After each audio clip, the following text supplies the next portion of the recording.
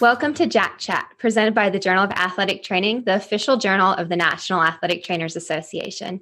I'm Dr. Kara Radzak, an assistant professor at the School of Integrated Health Sciences at the University of Nevada, Las Vegas, and your host for today. The purpose of today's event is to provide an open forum for athletic trainers and all other healthcare professionals to ask questions and discuss the recently published Ankle Sprains and Instability special issue from the Journal of Athletic Training. Today, I'm joined by the special edition co-editors, Dr. Jay Hurdle, the Joe Geek Professor of Sports Medicine at the University of Virginia, and Dr. Tom Kaminsky, the Director of Athletic Training Education at the University of Delaware. I'm also very pleased to be joined by Dr. Philip Gribble, the Chair of the Department of Athletic Training and Clinical Nutrition at the University of Kentucky. Dr. Gribble is also an associate editor with JATChat and contributed greatly to this special issue. In order to make JATChat work as smoothly as possible, we ask that you submit questions in the Facebook Live comment section or as a tweet at JAT_NATA using the hashtag JATChat, all one word. At this point, I would like to introduce Drs. Hurdle, Kaminsky, and Gribble. Thank you all for taking your time to speak with me today. Thanks for having us. You bet. Yeah. Thanks for having us. Pleasure to be here. Thanks, Sarah. So my first question is for Jay and Tom. And where did you come up with the name of the editorial, "These are the sprains of our lives"? Yeah. So this is actually the second special issue on ankle sprains and ankle instability that the Journal of Athletic Training did.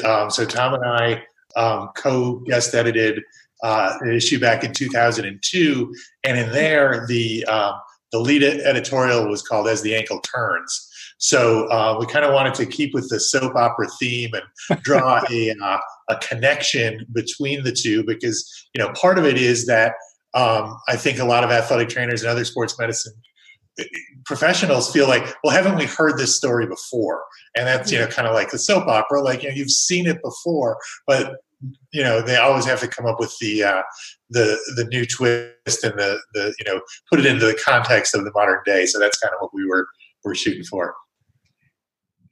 I would just add, it's an opportunity for Dr. Hurdle's wry sense of humor to come forth as well. So. That's awesome. When you guys were curating this special edition, what were your goals? What did you want to be included in the special issue? Well, it's interesting is that, I have a copy here of our issue from 2002. And, I think at that time, Jay and I had gotten together probably at a bar somewhere, and we wrote on a napkin those individuals that we wanted to invite and kind of the topics that we chose back then. And it's interesting to see, how we've come in 17 years since that first special issue in 2002 to where we're at today. And I think that, as Jay and I were discussing how we could move the 2019 version forward, I thought, it was important for us to include some of the younger researchers that are really on the cutting edge of doing some pretty cool stuff in the area of ankle sprain management and ankle instability. But at the same time, we needed to just have some foundational material in there as well. And I think that Jay's lead article about, the paradigm where we started in 2002 and where we're at today in 2019, I thought was a very important part of the 2019 special issue. Jay, your thoughts? Yeah, I think that there's so much good original research being done in this area that we really wanted to kind of provide a compendium of that and kind of a state of the clinical science for 2019, where ankle sprains and ankle instability research sits. And Philip and Eric Wickstrom and Pat McKean and Ty Hopkins were all kind of involved in the formulation of the articles that we invited. Mm-hmm. One of the things that I noticed was that there's a lot of these current concept articles, and each one of you actually authored one yourselves. What are the key takeaways from the current concept article that you each authored? Let's talk with, have you start, Tom. Well, our theme was on prevention of ankle sprains. And, as one of the primary domains of athletic training, I think that, prevention of ankle sprains is first and foremost in our minds. And it was interesting to just kind of go back and look at the historical perspective of ankle sprain prevention through the years. And, traditionally it's been around prophylactic taping and prophylactic bracing. Mm-hmm.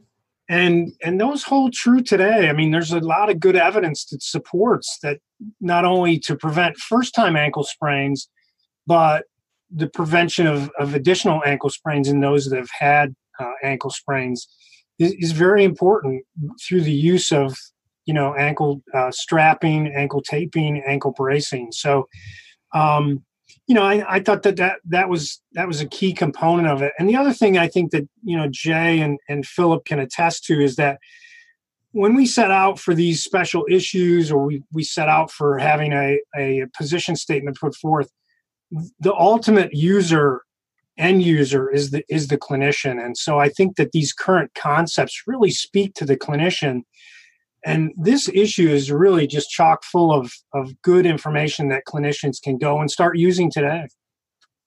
Thank you. We actually have a question from the audience that relates to what you were talking about, Tom. And the question is, neuromuscular training programs have been recommended for primary and secondary prevention of knee injury. Are there any consistent things that can help with primary and secondary prevention of ankle sprains? Yeah, and I think that, Patrick McKeon's work and certainly Jay's work and Philip's work in this area really can attest to the fact that those types of neuromuscular training programs in the ankle are quite beneficial. And I think that every clinician needs to have that in their toolbox, not only from an ankle sprain prevention standpoint, but certainly from an ankle injury management standpoint, rehabilitation standpoint as well. And I'll let Philip and Jay chime in as well. Yeah, it's become the cornerstone of the expansion of what we do for treatment and rehabilitation for ankle sprains, and that's for the acute sprain patient, making sure that as we approach the end stage return to play, that there's neuromuscular rehabilitation really focused on a dynamic balance progression. But what I think we often lose sight of is that there needs to be a maintenance phase as well, because we see so many ankle sprain patients, unfortunately, fall into a path of chronicity and develop chronic ankle instability. And so maintenance where we continue to evaluate their ongoing deficiencies and still introduce the same kinds of protocols to focus on neuromuscular deficiencies, dynamic balance progressions. Yeah, I would just echo that end stage ankle sprain rehabilitation should look a lot like prevention programs for ankle and knee injuries, that focusing on dynamic balance and plyometrics and high velocity change of direction movements. And Jay, your current concept article was kind of discussing this updated model of chronic ankle instability. And you give a really nice, really in-depth view on that spectrum of chronic ankle instability, copers. Where do you feel like this neuromuscular rehabilitation or all of this aspect of trying to do the return to play rehabilitation, is there possibility of moving somebody from a chronic ankle instability end of the spectrum into a coper? And how do you think we can do that? Sure. I think that there definitely is the ability to move somebody out of the chronic ankle instability classification. And I think, if you look at it, those classifications are largely based on a combination of their ankle sprain history, which you can't do anything about that because it's happened, but then also on their self-reported function, symptoms, and their more objective function as well. And those are things that you can change. And I think that, we've seen from a number of rehabilitation studies have been able to, in a short amount of time, 4 weeks or so of supervised rehabilitation, move people from, at the beginning, they qualified as chronic ankle instability, but by the end of the 4-week intervention, they would no longer have qualified to have started that study. Now, the big issue is, how do you keep people there and continue to maintain their function? And I think that's also a big issue that we see with return to play after acute sprain as well, is that we know that individuals who perform supervised rehabilitation for at least 6 weeks after their initial ankle sprain do much better than people who don't. The problem is not a lot of athletes actually do rehabilitation for 6 weeks after initial sprain, because they are able to get their function up to a level where they can return to sport. And I think that's a big area that we have to continue to look at. How do we get that implementation of the interventions to continue for a longer period of time? So another audience question is specifically asking about in the secondary school setting. They want to know, how would you recommend advocating for budget to support some external ankle supports? Well, go ahead. Go ahead, Philip. I was just going to chime in.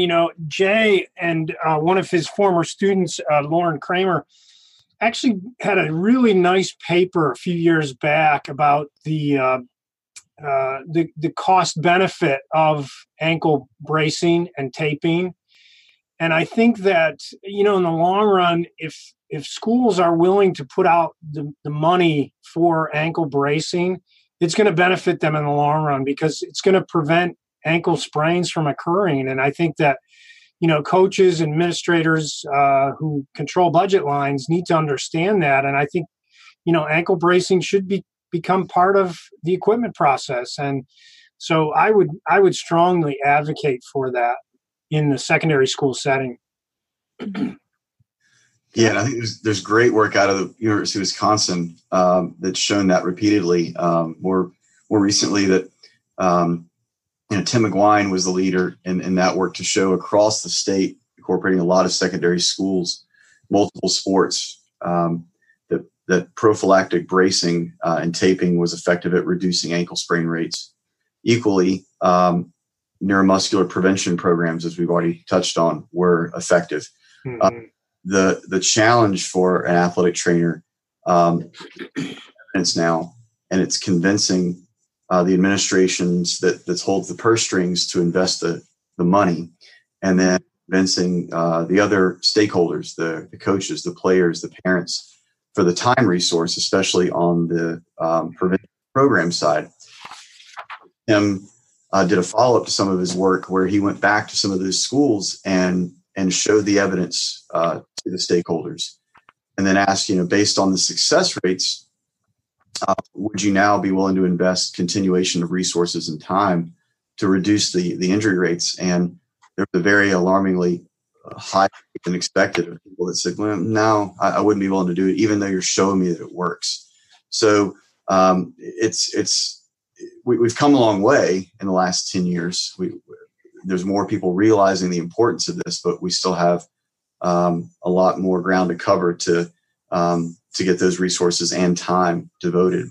I think that might trigger some people to think about, if you don't have the financial resources, where if your choice is a bracing prevention approach, then go after the time investment of a neuromuscular prevention program that can be incorporated into the warm-up period or the off-season conditioning period, where you're maybe not really taking up extra time, but you're still getting a lot of benefit. Mm-hmm. Thank you. Actually, that leads us to a great follow-up question from the audience of what are basic exercises or strategies that can be given to an athlete for at home to reduce the risk of repetitive ankle sprains? Yeah, I think going back to the balance progression, simply standing on one foot, progressing to having your eyes closed. If you're at home, you can just stand on a pillow or a couch cushion to incorporate a more challenging surface.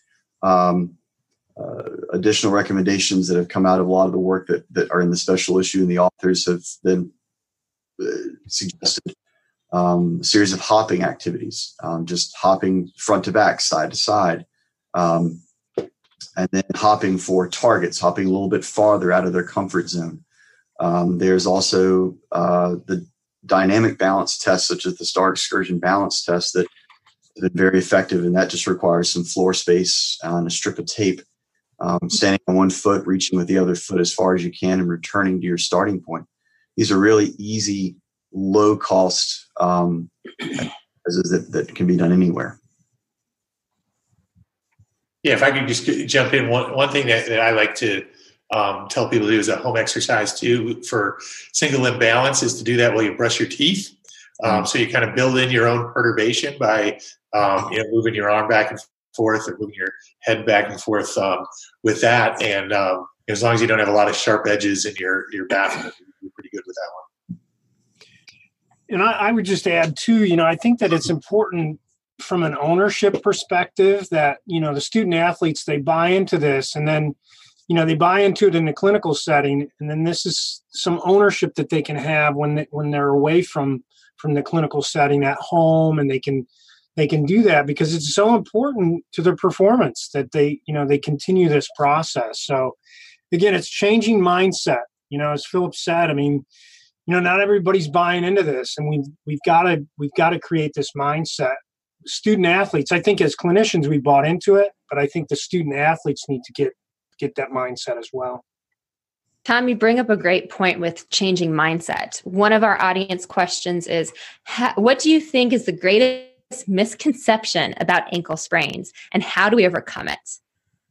Yeah, it's interesting. There's a quote, I think, in Prentice's textbook a few years ago that talking about ankle sprains, and it mentioned the fact that most ankle sprains get better, and they're not given, I don't think, as much attention as the ACL injuries or the concussions.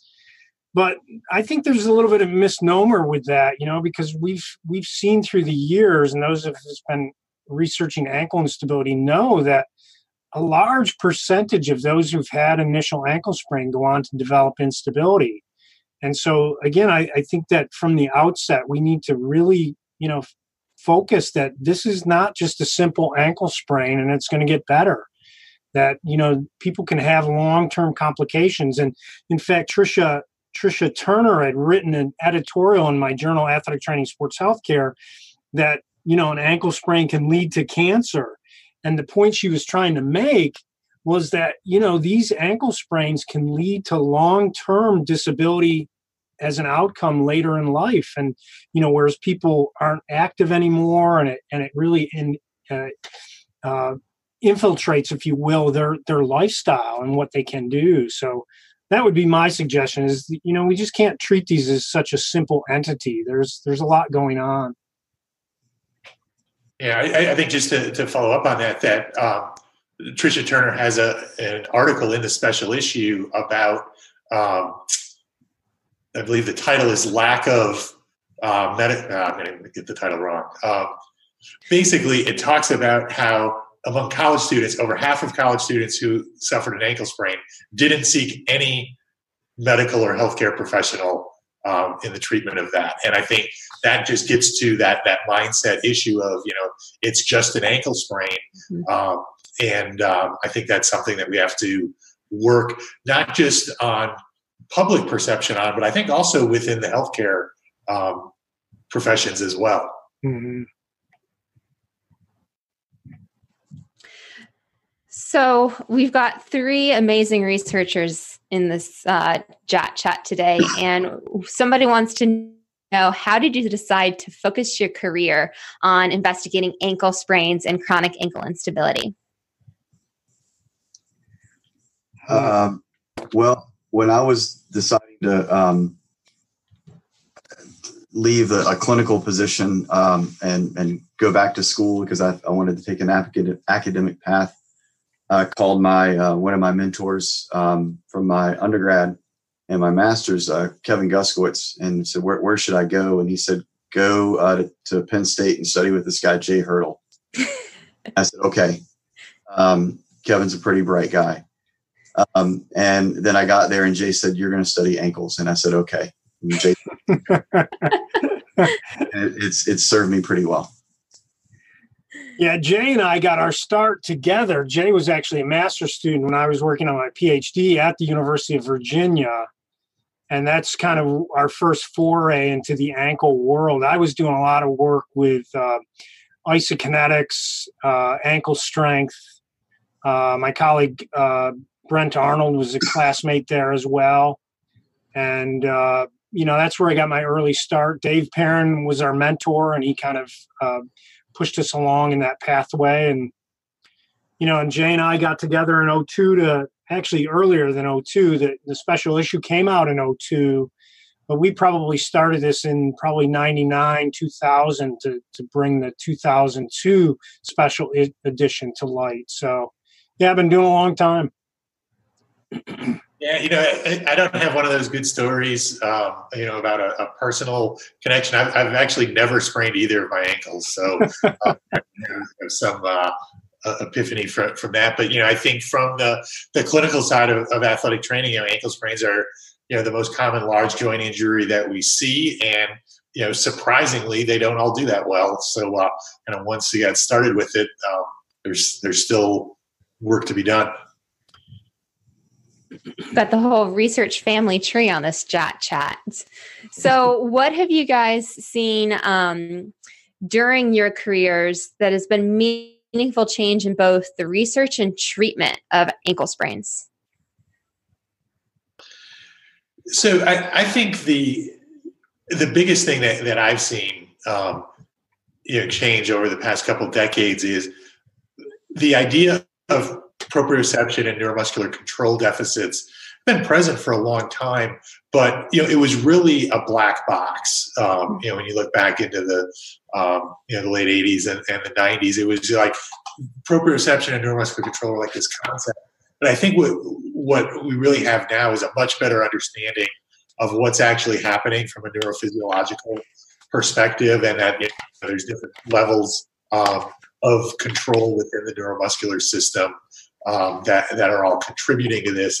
And one of the things I thought was pretty neat in the special issue is that there were a pair of articles that original research articles that were basically looking at motor cortex activity as it relates to chronic ankle instability, and that's certainly something that in 2002 nobody was thinking about it at all. But when you break down the neuromuscular system and you kind of realize that you've got your cortex level control, your spinal level control, and then your local level of control in the periphery, and that there's actually dysfunction across that whole spectrum. Yeah, I was going to say something similar to that. I've been really fascinated and really excited about that avenue of what we're learning about the deficiency and the work that Jay just brought up, the current issue with some of the work by Adam Rosen and Chris Burkle and Ty Hopkins' group out of BYU. And we've been trying to do some of the same things over the last decade and learning just, wow, an injury way far away down at the ankle is creating some things we never thought about as a clinician. I certainly, when I was practicing, never thought about the consideration how the central nervous system is interacting with this. And what we now know a decade later is those unforeseen and really under-addressed issues are likely contributing to the pattern of repetitive injury, repetitive giving way, an adaptation of a movement pattern that ultimately creates people that don't want to move anymore. They don't want to play their sport anymore when they get into their middle-aged years. We have a project that is just up and running here that's funded by the Department of Defense, and we're trying to look at one kind of rehabilitation protocol that starts to address some of those deficiencies, sort of a standard of care that doesn't. And what I envision, what I hope, what I think would be kind of cool is maybe a decade from now, clinicians are still doing some of the same rehab for an ankle sprain, some of the foundation work, but now they're doing some things that are brain simultaneously. And I think that's going to be really cool. Yeah, I couldn't help but to look back in the 2002 issue, and Jay and I actually invited one of the pioneers in the area of ankle instability research, and that was Hans Trapp, who wrote a commentary for us. It was titled Functional Ankle Instability Revisited. And he, along with Dr. Freeman in 1965, these guys were kind of the original pioneers who started to look at ankle instability. I don't know if either one is still alive today, but it's just kind of an interesting perspective and historical perspective to kind of look back at where we were and where we're at today. And I think, as both Philip and Jay have mentioned, is that we still have a long way to go. I think what we know, certainly from a neuromuscular standpoint, is it has advanced tremendously over the last 20 years, but there's still a lot left to go. And I think that, as Philip touched on, in 10 years from now, what will we be doing from a clinical rehab perspective that's going to impact? And I think that the newer generation of researchers is really quite impressive in this area of ankle instability and ankle sprain research, which is exciting for us. I think another element that I've been excited to see about, and is really, I think, summarized collectively the concept papers from the JAT issue. This spans across the papers, Bella Hunt, Pat McKean, and Luke Donovan, some of the work that Tom and Alan Needle and Eamon did. And that is that we need to be thinking about our treatment approaches that starts acutely, but also starts even before that on the prevention side, and then continues on as we try to mitigate the chance of turning into a chronic ankle instability patient. All those authors I just mentioned have concept papers that I think cover this spectrum. And so I think we're arriving now, and what the clinician needs to take away is rehab doesn't just stop once they return to participation. This concept of a booster shot is becoming more and more popular to think about, so that your athlete, your patient, even though he or she may have started to resume their activity, bring them back in, reevaluate periodically. What are the deficiencies that we may have thought had dispersed, but maybe actually come back? And do they need a booster shot of some of the interventions that we had done previously that we thought they had overcome?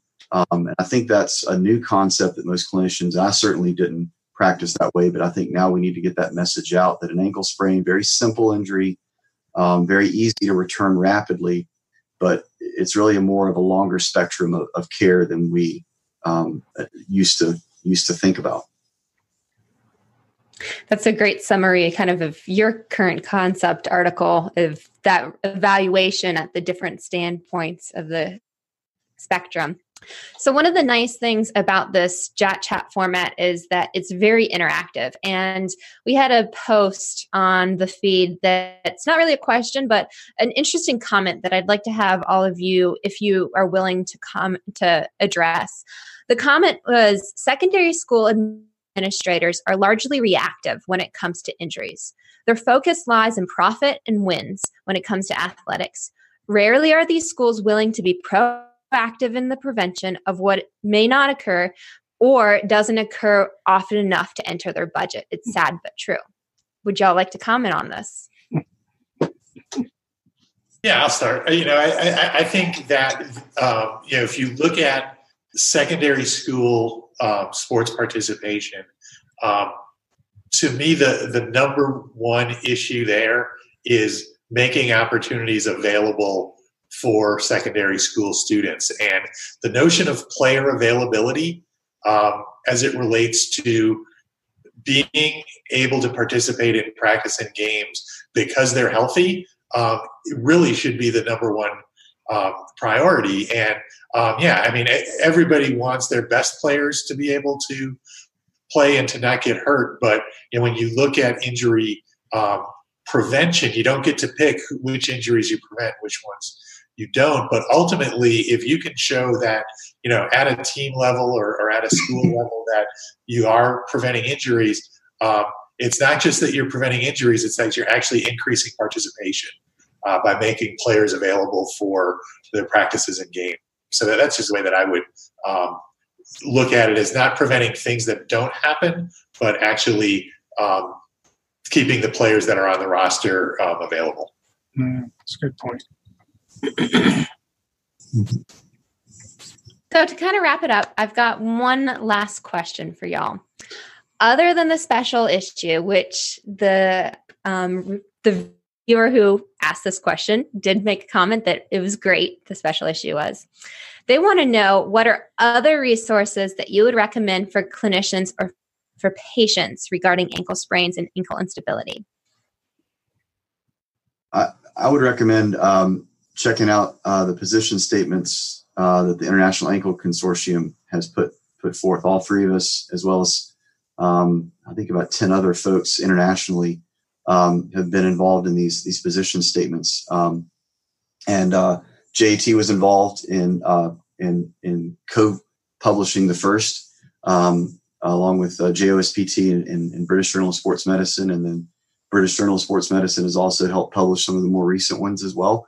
I think the most recent position statement we published, our group published, led by Eamon Delahunt, and it's abbreviated the ROAST statement. It really, I think, it becomes the most clinically relevant of the three, and it really takes clinicians through what is the evidence that supports assessing a patient and what their needs are through the rehabilitation spectrum. And we really tried to make that international effort to make it a more clinically relevant resource. Great. Yeah, I would second what Philip has said. In fact, I'm printing it out right now, but our listeners can go and they can get this at the British Journal of Sports Medicine. And it's an infographic that's put out by the British Journal of Sports Medicine on the ROAST guidelines that Philip talks about. And it really simplifies what every clinician should be doing from the standpoint of initial assessment.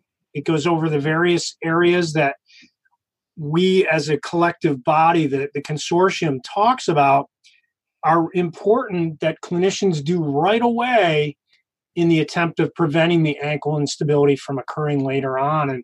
And this is cutting edge. And this is, I think, every clinician should have this simple infographic in their clinical setting and utilizing it on a day-to-day basis. It's very current and it's very relevant. Yeah, I would just also encourage people to take a look at the NATA position statement on prevention and management of ankle sprains, and that was lead authored by Tom Kaminsky. It's about 5 years old now, but it's still very relevant. And I think, if anything, some of the things that were recommended in there now, there's more evidence to support it than what was originally there. But I think there's about 36 recommendations in there that should help people in their clinical practice. Thanks for that plug, Jay. You were co-editor as well, or co-author on that paper as well.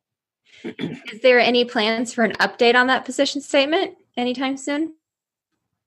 I guess that's up to the pronouncements committee of the NATA to give us the guidance on that. But the fortunate thing for the ankle sprains, as Jay said, that information's still pretty relevant, even though it's 5 years out. Unlike concussions, that stuff is changing every day. So, Great. Well, thank you guys so much for joining me today. We'll be sure to try to send out any links to the resources that y'all talked about to our viewers. And just to let everybody know that if you didn't get a chance to listen to the whole JATChat, or if you know somebody who would be interested and they didn't get a chance to watch, we will have this posted through JAT's social media in a podcast format as well. Thank you, Dr. Gribble, Dr. Hurdle, and Dr. Kaminsky for joining me today. Really appreciate your time. Thank you. Yeah, thanks. Thanks. It was fun.